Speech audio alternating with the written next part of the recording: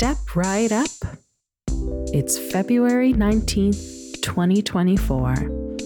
I'm Kim, and the frog of the week is the Mediterranean painted frog. This frog can be found in parts of Africa, such as northeast Morocco, northern Algeria, or Tunisia. And it can also be found in parts of Mediterranean Europe, including Sicily and Malta. In fact, this frog is the only naturally occurring amphibian in Malta. It's a tough job, but some froggies gotta do it. The Mediterranean painted frog gets its name from its colorful markings. While some individuals may be almost entirely one solid color, others may have spots or bands. The coloring is usually brown, but can include brighter colors such as orange, yellow, or green. But like snowflakes, each frog is a work of art.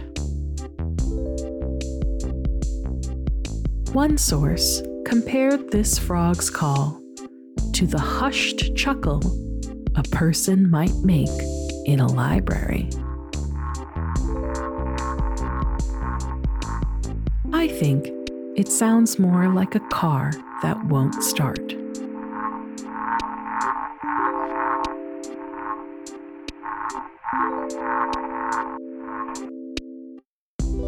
I like this frog because it stands among some of the greatest masterpieces in the world.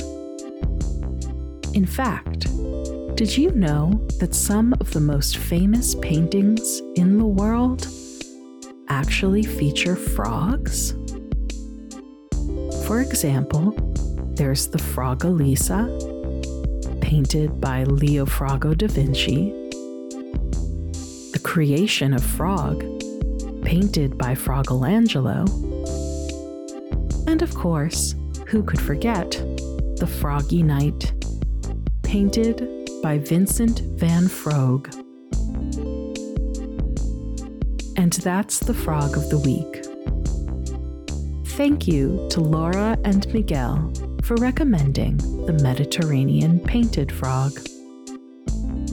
If you'd like to paint with all the colors of the internet, visit us at frogpod.online or weeklyfrogpod.tumblr.com. Thanks for joining us. See you next week.